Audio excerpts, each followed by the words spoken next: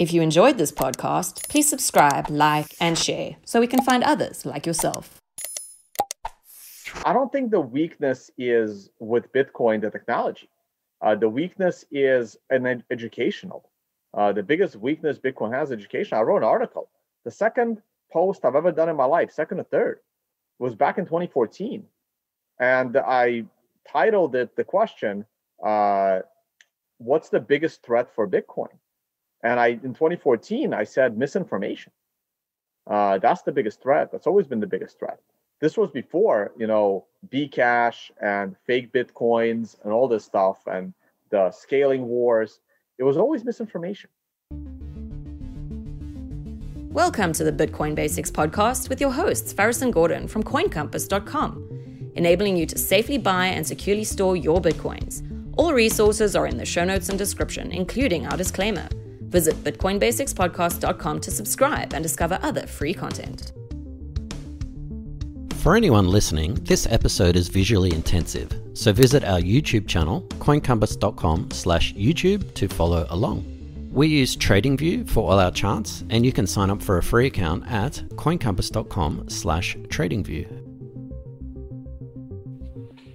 Hello and welcome to another Bitcoin Basics podcast with your host, me, Gordon, and I have Faris with me as well. Before we get started today, we are doing our proof of recording. The current Bitcoin price is $18,328 US, and the current block height or block number of the Bitcoin blockchain is 660,644, which equates to December the 9th. If you have no idea what I'm talking about, I will link the Clark Moody dashboard in the show notes. So Faris, today we have a very special guest on. Can you tell us about him? Yes, this was a real treat for both of us. We had Tone Vays on today, and anyone who knows anything about Bitcoin would know about Tone Vays. He was the first person that I started following to learn more about Bitcoin after you told me about it, Gordon. And I really like Tone's background because he comes from a financial background. He was vice president for JP Morgan. So he understands the markets and Bitcoin. So a lot of people in the Bitcoin space get it from the blockchain side. I really like Tone's background because he's coming from an economic and finance side as well. So I get to pick his brain about inflation and markets like the US dollar, how it's correlated to Bitcoin. If we get inflationary pressures in the US and globally, how will that affect Bitcoin? So Tone's a fascinating person to get to talk to. Absolutely, Faris. And for those listening to this on our podcast, you want to head across to our YouTube channel, CoinCompass.com/YouTube, because we do actually display some charts and some graphs, so you're going to get that experience as well. And people who are listening to Tone would probably already own Bitcoin and know how to use it. But I'm sure, like myself and Gordon, you've got family members, friends, relatives who keep coming up to you and saying, can you tell me about Bitcoin? Should I buy some? And it can take up an hour of your conversation every single time. To save yourself those several conversations, send them to BitcoinBasicsPodcast.com. And that's what we're here to do. We're here to explain Bitcoin simply, not just what it is, but how to buy it and how to keep private keys safe. Absolutely. And you'll find our links to all our social media and podcast platforms there to subscribe and share with your friends. So without further ado, here's the interview. You right to go, Tone? Yep. Alrighty. Okay, we've got Tone Vays with us, and I've got Faris, my usual suspect as well. But Tone, before we get started into it, and Faris is itching to share some charts and graphs, who is Tone Vays? On your website, it says, and I quote, content creator, derivative trader, and consultant. Do you want to fill us in on who is Tone Vays? Sure. Thank you for having me on, guys. Gordon, Faris, good seeing you. I started out in the traditional Wall Street world. I was there for about 10 years. I started a few years before the financial crisis, so experienced that. Discovered Bitcoin around 2013, found it to be interesting. By 2015, I was ready to quit my job and be a trader on my own while still having an interest in Bitcoin. I started writing articles, speaking at events, led to interviews like the one we're doing right now, eventually led to my own YouTube channel. And the reason for me quitting my Wall Street job to be an independent trader was to enjoy the world, start traveling, just not having a boss. And while trading was able to certainly pay the bills, I found that it's even more satisfying traveling the world and educating about Bitcoin. And since no one pays me to do that, the beauty of decentralization of Bitcoin itself, I kind of finance my lifestyle of Bitcoin education through education on trading.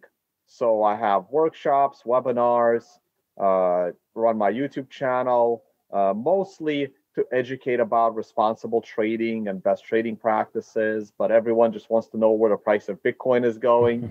So that's what I do for income. And what my passion is to educate about Bitcoin. As you guys can see, everything I do revolves around education, which is one of the things I studied in my university. I was a high school teacher for a year. I was a college professor for about 2 years before the whole Wall Street world. So education is something I enjoy doing.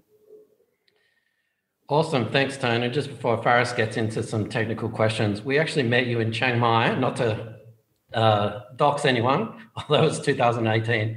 Okay, all right. Sorry, I may have my satoshis off by a few zeros. I would be a very rich man if that was the case. Okay, it was. By the way, that's not a complaint. It was worth every cent, and we actually had been watching Tone, and as he traveled around the world, we get his laptop view of the pyramids and all sort of interesting places. So it's kind of a trading / channel show, which was absolutely awesome. And that's when we learned about the Tone's indicator, or as other people call it, the random number generator, which we could perhaps go into the new version in a second. But Faris, how about you hit us off with some more technical questions before I go down memory lane? Yeah, no, I got a lot out of that course because I studied momentum and swing trading, and Tone's indicator, which I've relabeled on TradingView as TVI, the Tone Vays indicator, has been really beneficial in picking those turning points in the markets.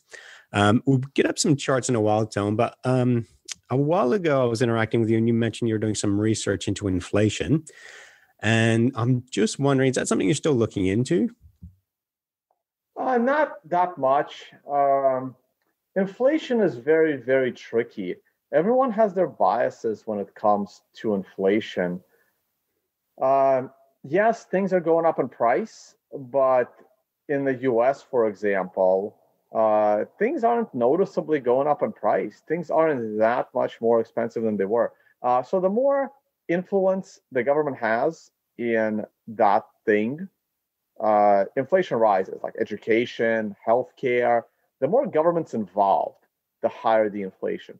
The least government's involved, the lower the inflation, like our technology. Sure, we have cell phones now that cost $2,000, the new foldable ones.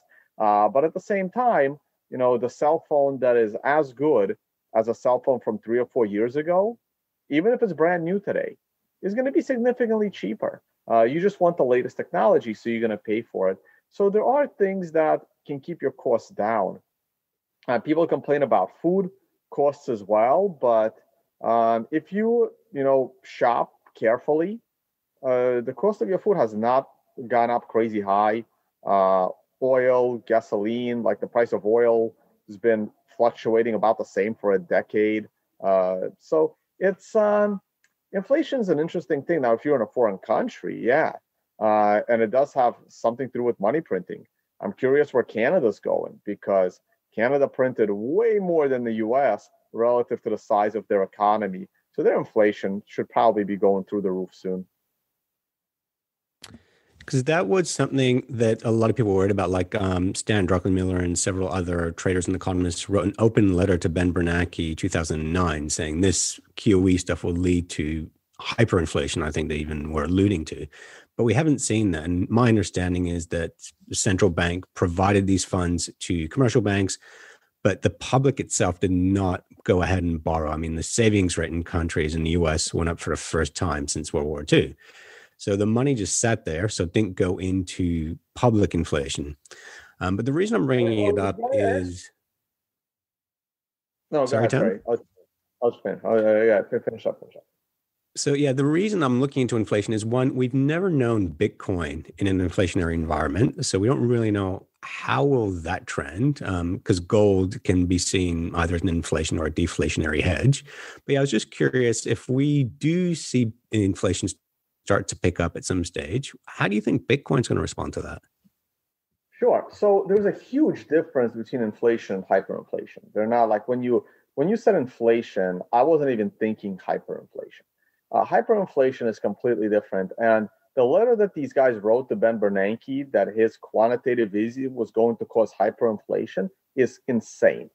I don't understand how these guys were able to amass their fortunes if they think that a few $1 trillion printed by Bernanke, and he didn't even print that much, the trillions of dollars we printed in 2020 is going to cause hyperinflation. It's not. It may not cause any inflation, forget hyperinflation. However, for the first time in my financial career, since I learned, look, I read about these gloom and doom hyperinflation stories, back in 2008 as well, and I bought into this stupidity. For the first time, I am actually concerned of hyperinflation. And not to mention, the only country where hyperinflation would matter is the US, because all other countries, they can always stabilize their currency by flipping to the US dollar. So if Canada goes into hyperinflation, the people can just use the US dollar. As long as, the government will probably not let them, but the people could also say, screw the government and just use US dollars. And here is where I'm finally concerned about hyperinflation for the first time since I understood how hyperinflation works. And that because hyperinflation is a political event. It is actually irrelevant how much money you print. The current election controversy is going to be the cause of the US hyperinflation. What causes hyperinflation is the loss of faith in the stability of your government that makes your currency. And that loss of faith is in two ways, globally and locally. Now, for some countries that do go into hyperinflation, like Venezuela, like others, by that point, globally, these countries are irrelevant. So usually like Zimbabwe. So when the local people no longer respect the government, your country will go into hyperinflation because the people don't want to use your currency and it becomes worthless. So US has a global stage. And if this election controversy gets really bad, and my opinion is the Democrats cheated, and not even in one way. Like they couldn't just cheat in one way and win. They had to cheat in 5 different ways, and then combined, they barely won. And this can lead to some serious civil unrest. This could lead to dividing the country, which leads to loss of faith, not only by Americans, by the world in the US political system, which would lead to disrespect of the dollar, and there goes your hyperinflation. And even these guys that wrote that letter, they're going to go out on TV and they're going to scream how it was the money printing by Powell and the Treasury Secretary that caused hyperinflation. No, it had nothing to do with that. It was the loss of faith in your political system by Americans and the world that caused it, not trillions of printed dollars.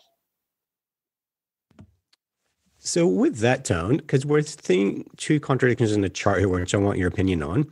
One is we are seeing all-time highs in U.S. indices, S&P 500, NASDAQ, even a Russell 2000 is taking off. But we're seeing the DXY, the dollar breakdown. On the indicator that you use, we're looking at the dollar is coming up to a key turning point, which would be January next year. I'll just bring up the chart here. So this is a DXY, and this is showing up. We're on Black 7. We broke through key support, and we've got next. You gotta upgrade to the latest version. The MRI. I do have it actually. I'll bring that one up. So what I'm wondering here is, with the stock market breaking to all-time highs, and I'm presuming you're still bullish on the stock market. I am. So I'm wondering with this, if say everything just stabilizes in the US politically, would we not be looking at more overseas money buying into US equities, like Swiss National Bank has been doing? So if money's coming in from overseas, they need to buy dollars. Wouldn't this not lead to an appreciation in the US dollar versus other currencies? And we would see a nice bounce and reversal here on the US dollar. Well, again, I've been a big dollar bull, as you know, for a long time. And just like what I said with hyperinflation, this is the first time I'm having concerns about the US dollar. And that is because of the US election fraud and the loss of confidence, because I have just lost so much respect and so much confidence in the US, the country that my parents immigrated to from Russia, from Soviet Russia. But this election has basically election plus the COVID, but the COVID thing is global. The reaction to COVID is global, but the way the election was done and the way the election is now trying to be resolved, I'm losing all respect for America. And I don't want to live in a country I don't respect. And that's a problem. So that is going to cause people to be concerned about the US dollar. Now, the problem is there's nowhere else to go that gives you more confidence in the stability of their currency, except one. And we both know which one that is. That's Bitcoin. So Bitcoin is going to be the biggest beneficiary of the US election cluster of, I don't know if I can curse on this channel, but that's the problem. So I think the reason why you see the stock market go to new all-time highs is because it's safety. A lot of investors and traders, yes, you want high returns. Of course, you invest in things for high returns, but at the same time, you want to invest in things with high returns that can't go to zero. And this is why when people keep asking me, how come I don't believe in any altcoins or shitcoins, as I like to call them, that's because on any given day, they can go to zero.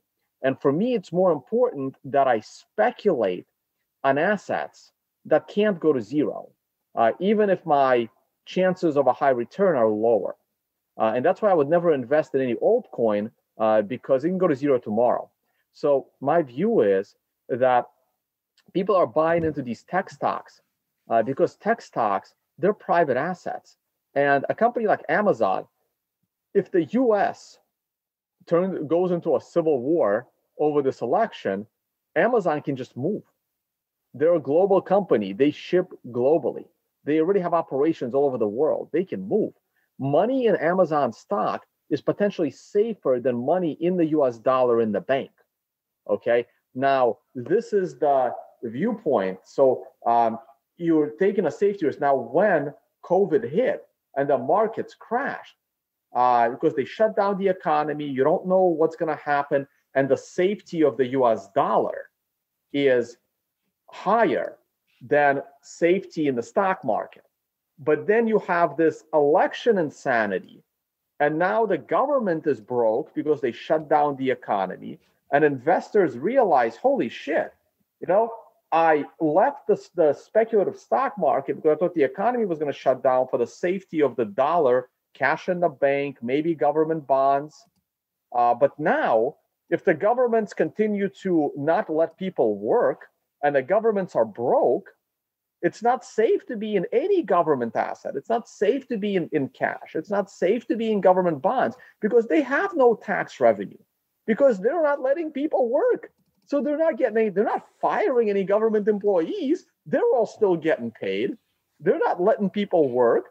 How are they going to pay their bills? So now they're going to print money. They're going to try to tax rich people. When you try to tax rich people, they move or they start to hide their assets. And again, we all know what that favors.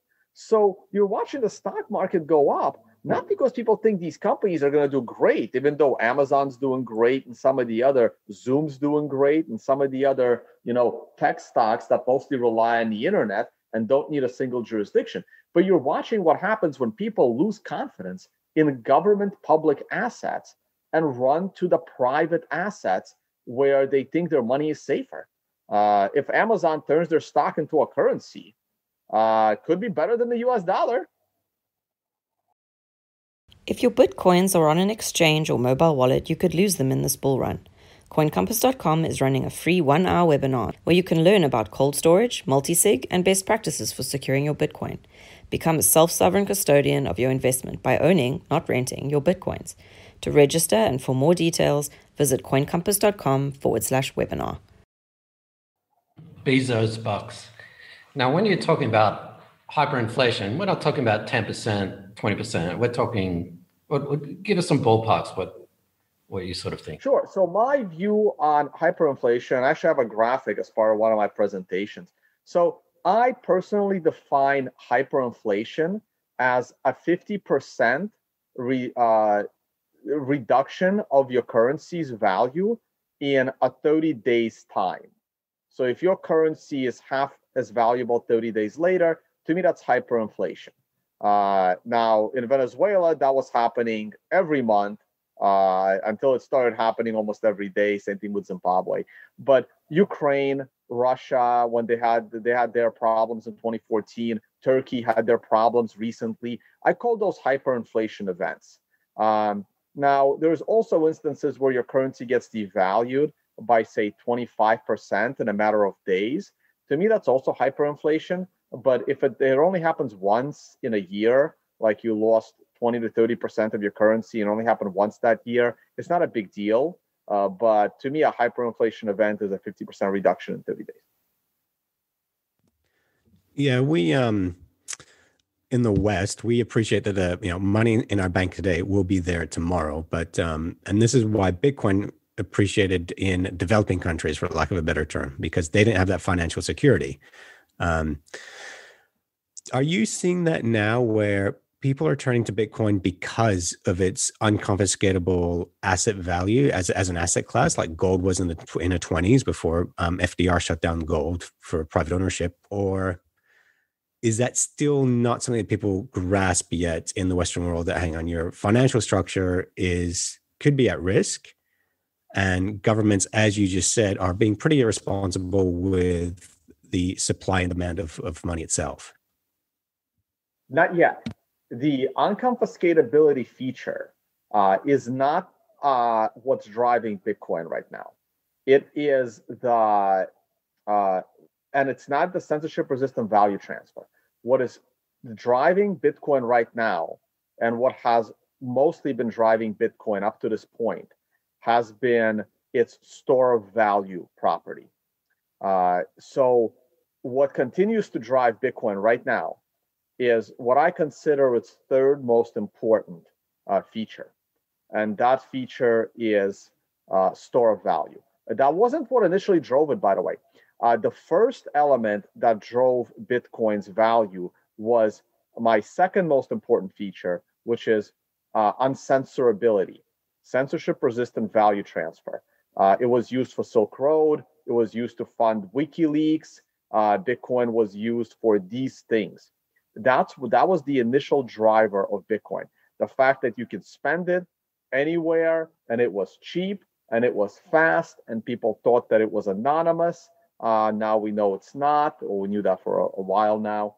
But that was the initial driver of Bitcoin, which to me is its second most important feature.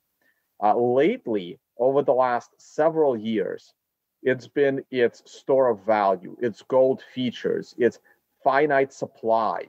And that is why MicroStrategies is in, and that's why Square is in, and that's why a lot of millionaires and rich people are buying it as a store of value. However, Bitcoin's most important feature, hands down, by far, is unconfiscatability. And I love the fact that I own the domain. And I think that's going to be a very valuable domain waiting for the word to be added to the dictionary. Because none of this shit matters if Bitcoin can be taken from you.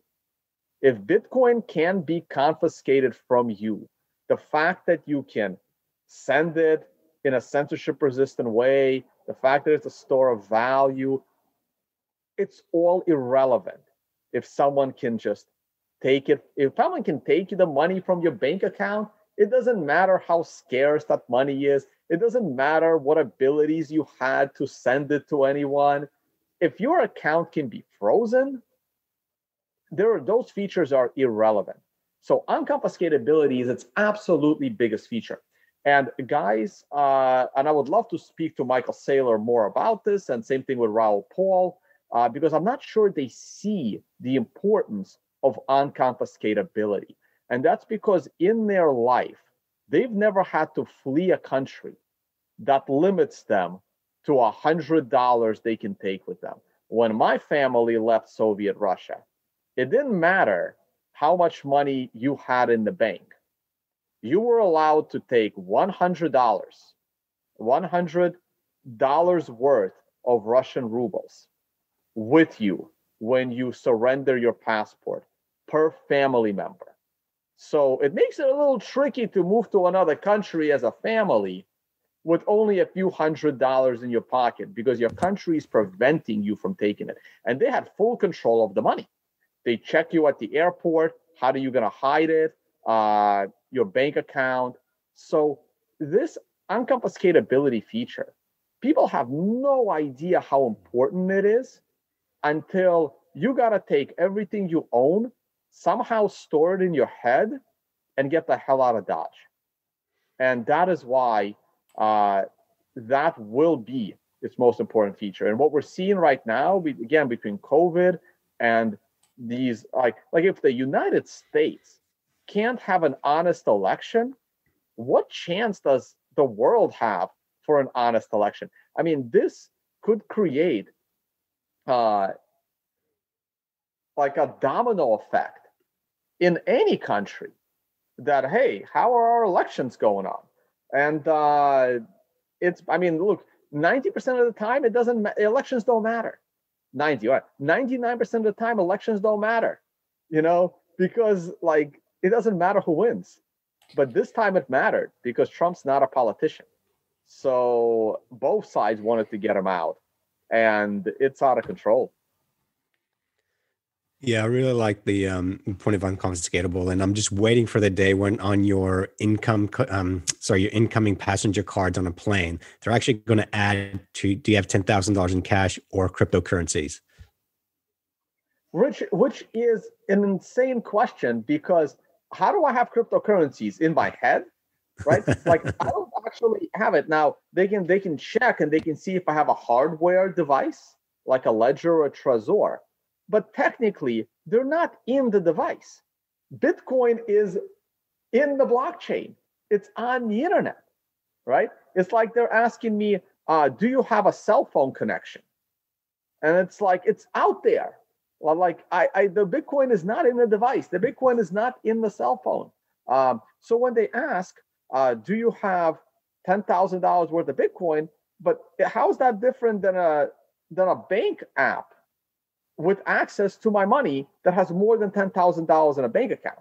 It's just access to something in, I don't want to say cloud, because a cloud is someone else's computer, but it's on the blockchain. It's decentralized.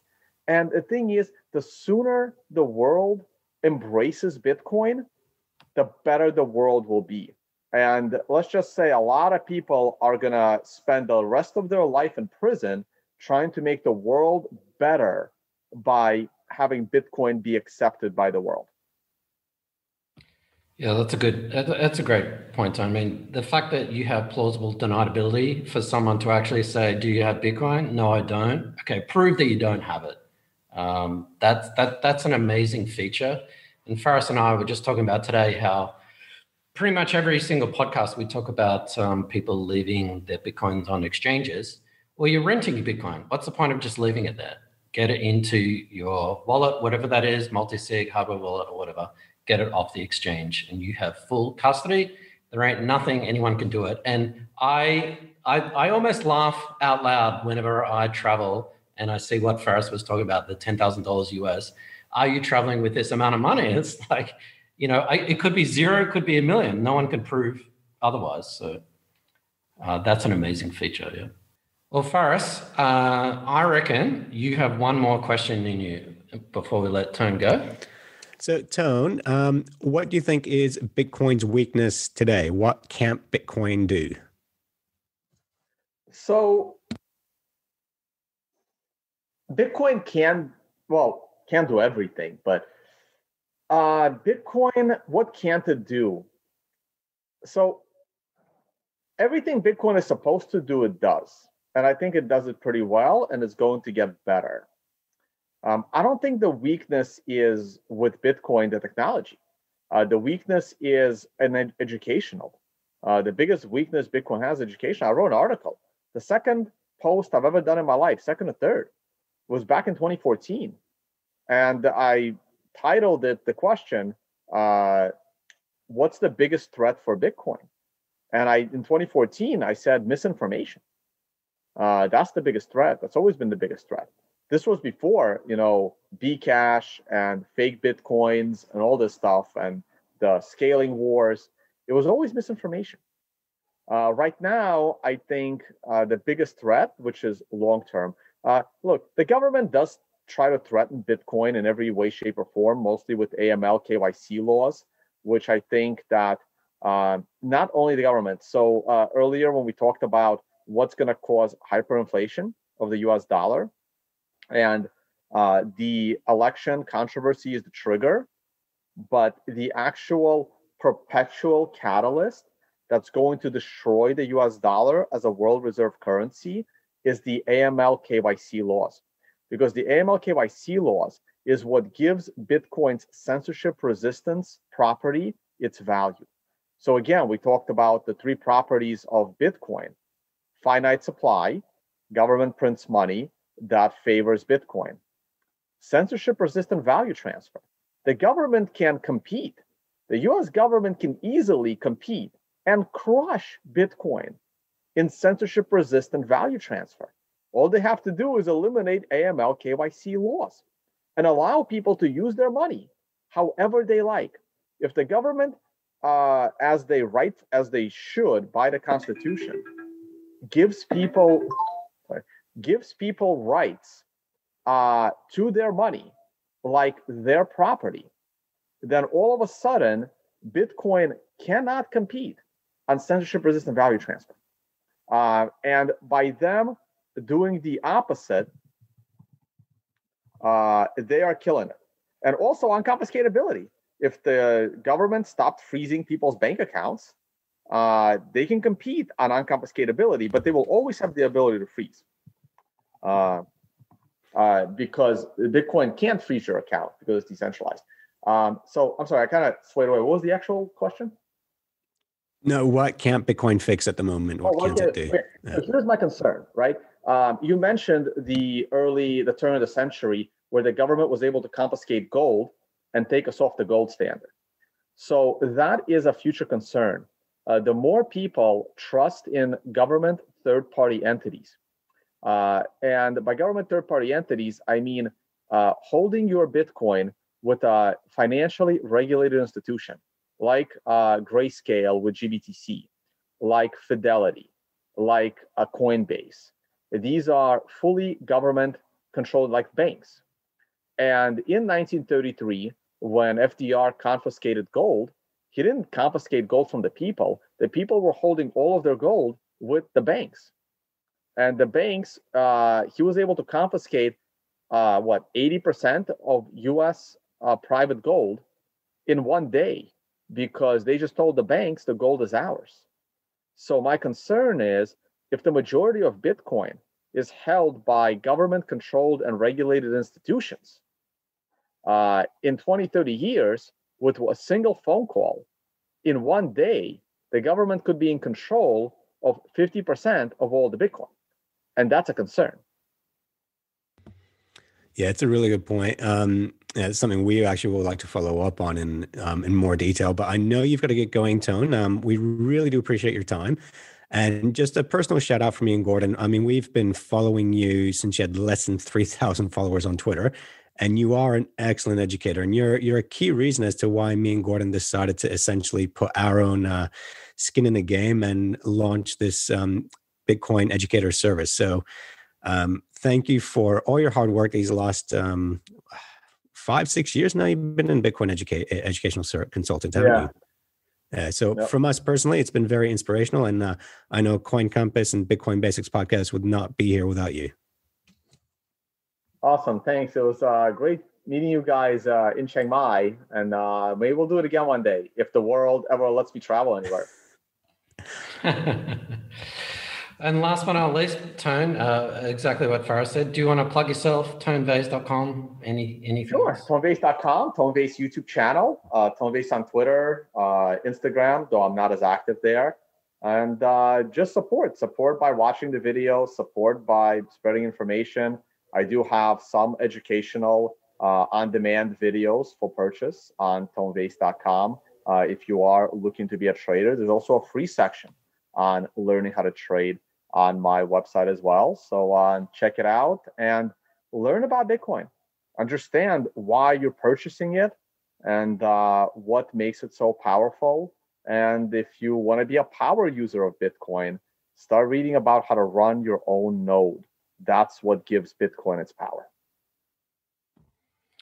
Absolutely. Couldn't have said it better myself. Oh, wait, I also have conferences. Forgot about those because you can't travel right now. But we have Unconfiscatable Conference. Speaking of Unconfiscatable, takes place in Las Vegas. We're currently thinking April. Let's hope. Tickets would go on sale after America knows who its president is. Come January, we'll try to put tickets on sale. We have Understanding Bitcoin Conference in Malta, which will probably take place in September. And for you traders out there and hedge funds, we have the Financial Summit in beautiful Bali, and that takes place in November. Not to mention your green two above a green one t-shirt. Yes. All right. Thanks, Tone. We really appreciate your time. Thank you. Thank you very much, Tone. Thanks for watching or listening. Please visit coincompass.com/free to register to our socials and discover other free content. Subscribing, liking, and following helps this content remain ad-free. Until next time.